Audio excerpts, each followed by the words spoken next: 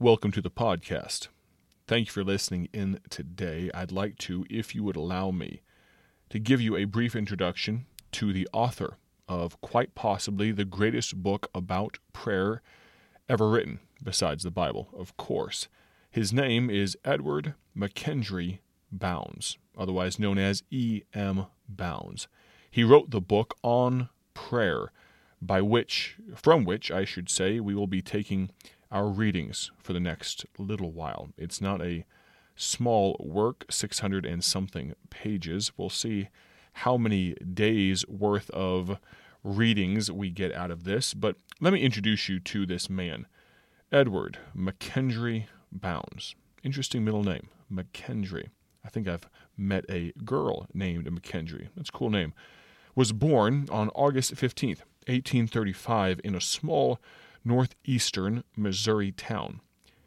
He attended a one-room school in Shelbyville, there in Missouri, where his father served as a county clerk, and he was admitted to the bar shortly before he reached the age of 19. Imagine that, going to be a lawyer before he was even done being a teenager.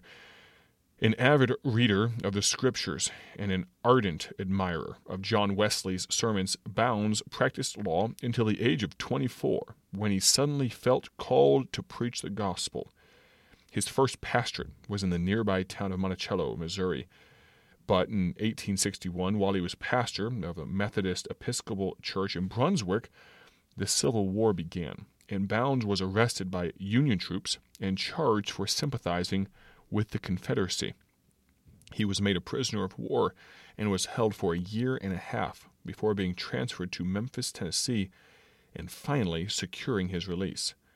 Armed only with an unquenchable desire to serve God, Bounds traveled nearly 100 miles on foot to join General Pierce's command in Mississippi.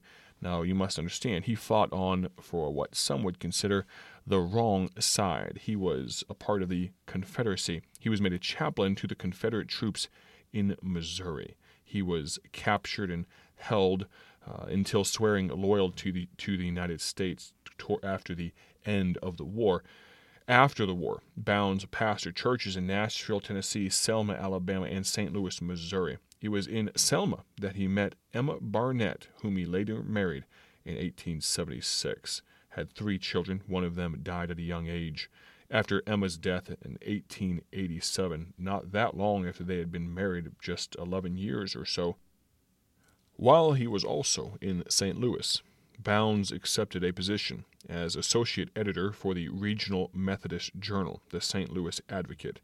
Then, after only 19 months, he moved to Nashville to become the editor of the Christian Advocate, the weekly paper for the entire Methodist Episcopal denomination in the South.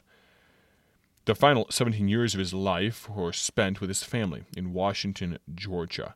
Now, he did remarry to a Harriet Barnett and had a few more children with her. Most of the time he spent reading, writing, and praying, but he also took an active part in revival ministry.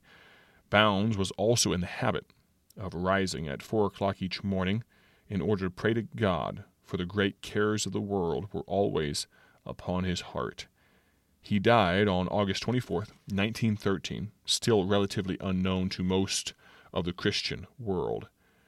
Since the time of the apostles, the writer of this introduction states, no man besides Edward McKendry Bounds has left such a rich inheritance of research into the life of prayer. Prayer was as natural to him as breathing the air. He made prayer first and foremost in his life because he knew it as the strongest link between man and God.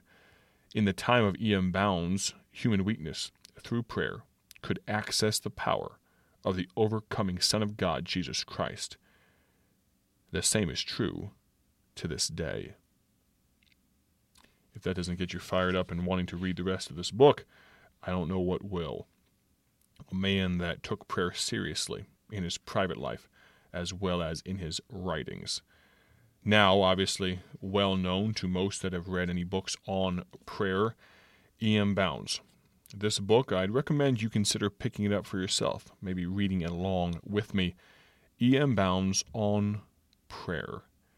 We'll pick it up with another reading tomorrow. Greatly appreciate your listenership. I'd love to hear from you. Feel free to text me, 309-316-7240. God bless.